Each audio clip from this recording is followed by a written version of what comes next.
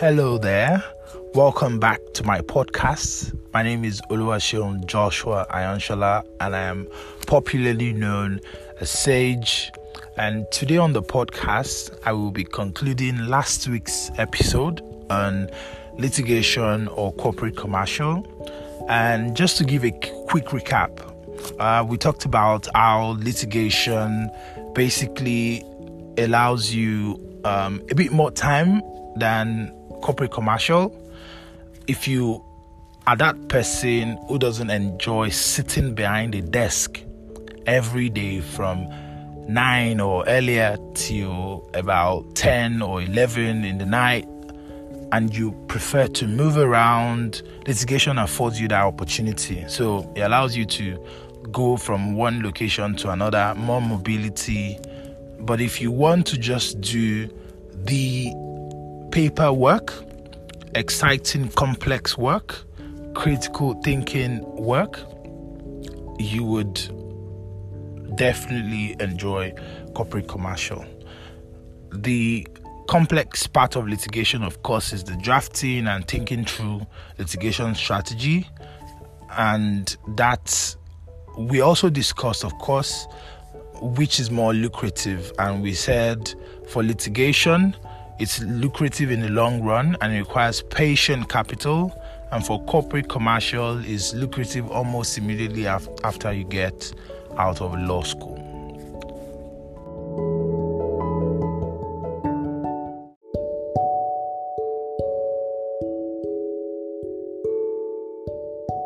So today, to conclude on last week's episode, I will be drilling down on the smaller teams within the corporate commercial practice group.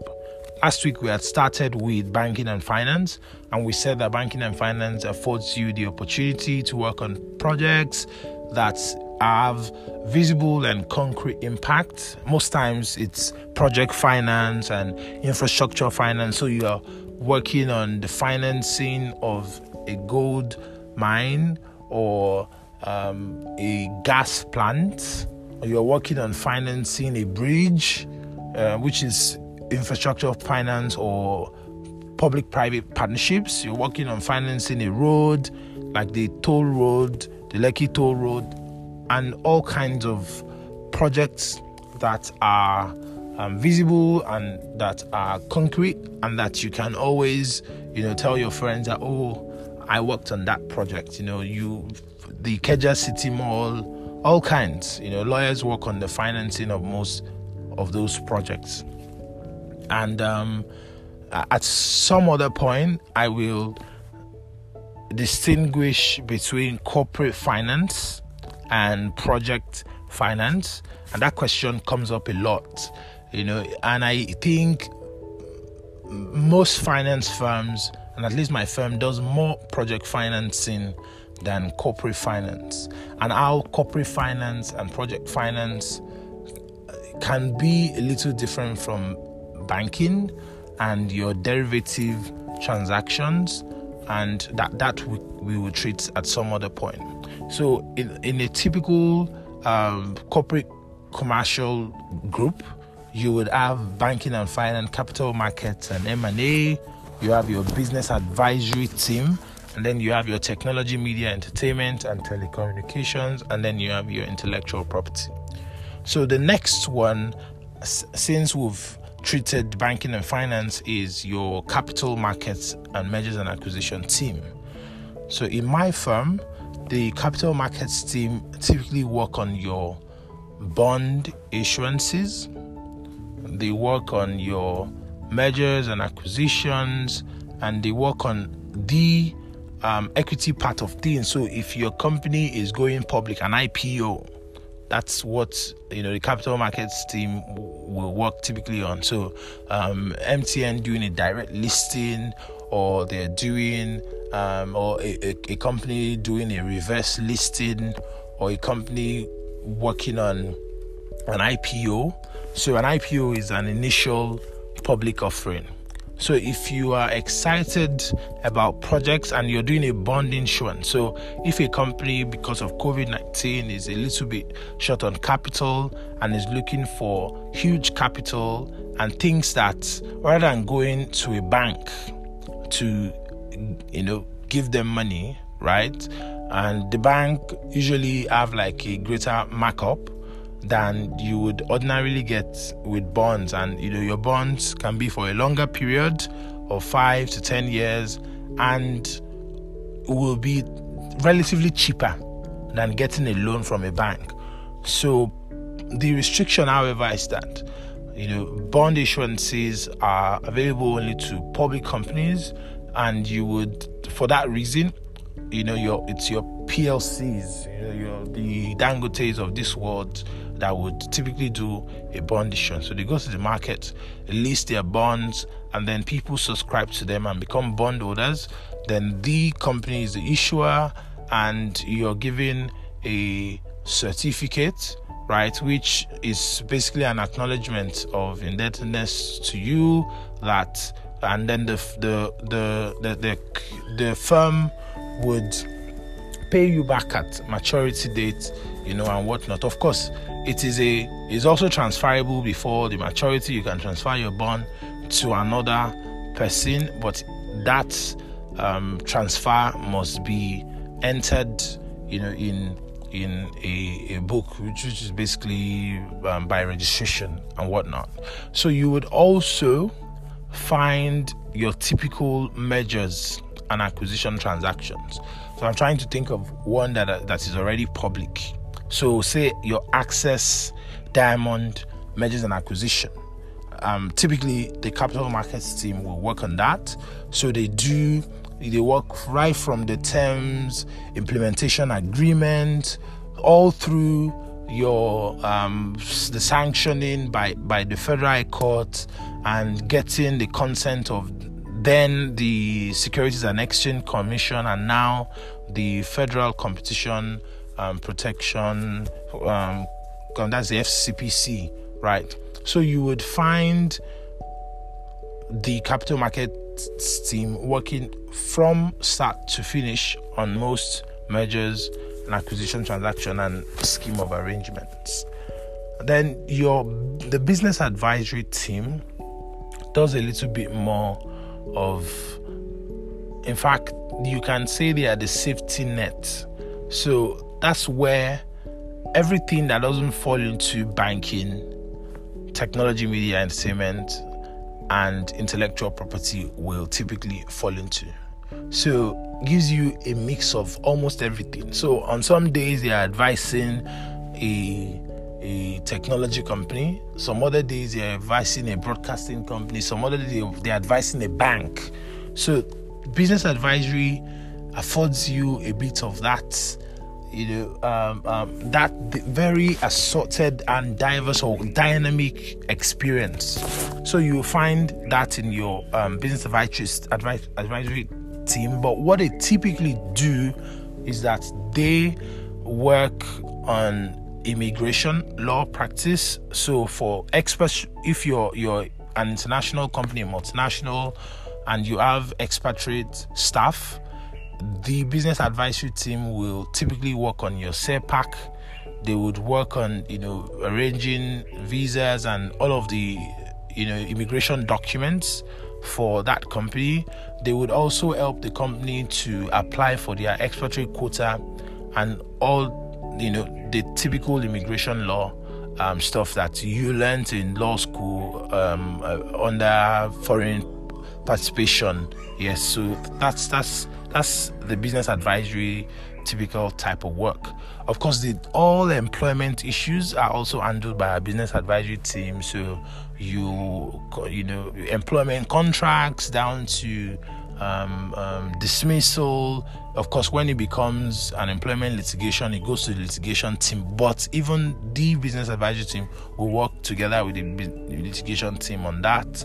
So you find that type of work, and then they do most of like the opinions, advisory work, or we're trying to lay off a staff. So, how can we go about it? Oh, it's COVID-19. Am I able to lay off my staff, without any repercussions?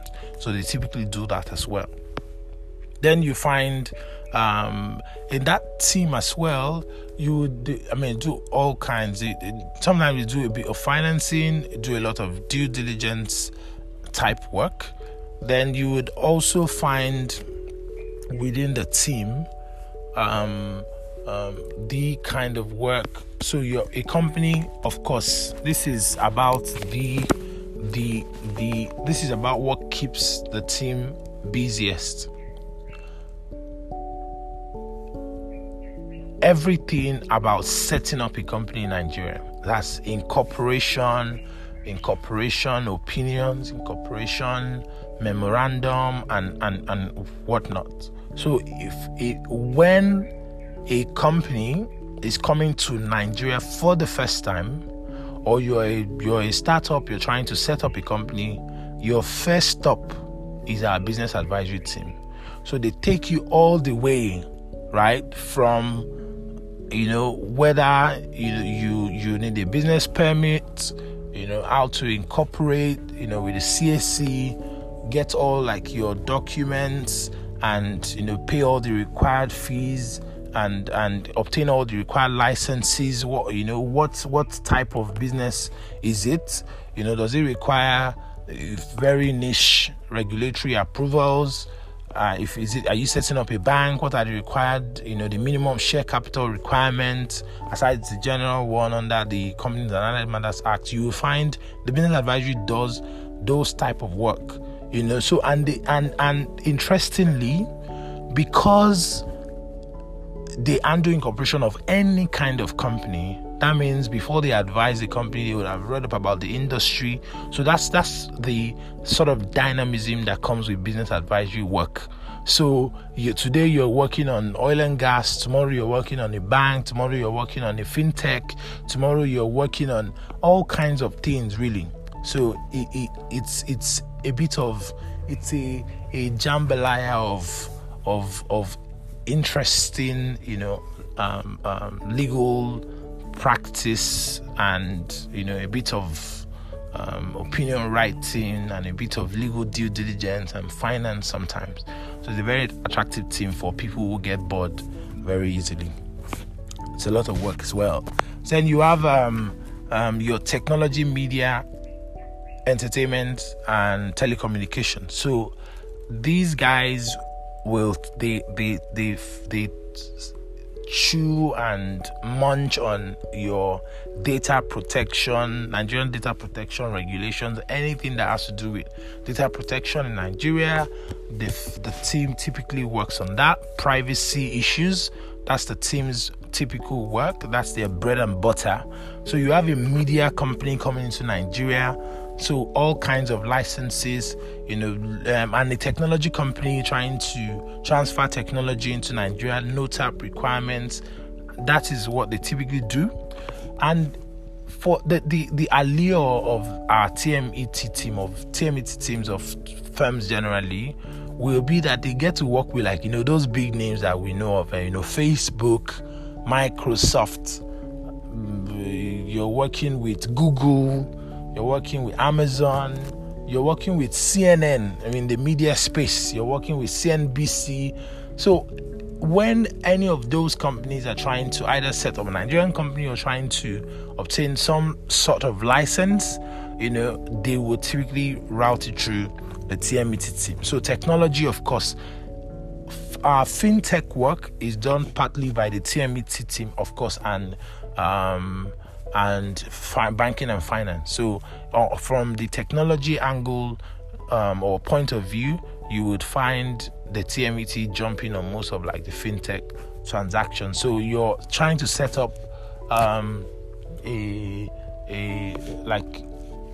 telecommunications service network, obtaining your NCC license, and other matters incidental thereto, you would typically go to TMET. And of course, last but not least is the intellectual property team.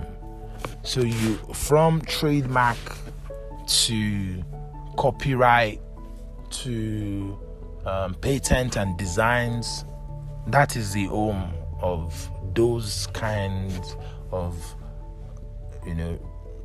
tasks or roles or typical work you do from day to day. You find it in the intellectual property team. So you're trying to protect your trademark, your trade name, trying to register a patent. That is what the team does. So the team will also typically look at distribution licenses and distribution agreements. They negotiate contracts that the companies whose portfolio they are managing is about to enter into. And then of course, when those companies also want to license their intellectual property, the agreements will ordinarily be drafted or reviewed by the intellectual property team, for the required royalties and how it works and how to protect the intellectual property of multinationals operating in Nigeria. And then they typically help the litigation team with IP type litigation. So a lot of litigation will come up where somebody is trying to register a name similar to yours, which in law, as passing off, the whole Niger chemist case. They help litigation, come up with a strategy, and they advise them on how to approach, those type of litigation cases. So that comes up a lot, and they do a lot of that as well. So I believe I have touched on the small teams that you typically find under your corporate commercial group. And that concludes this podcast on litigation or corporate commercial.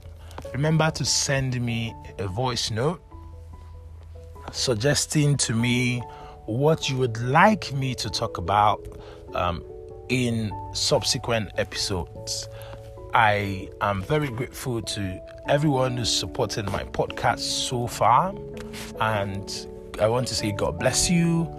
And yes, so I had always planned to give you some recommendations.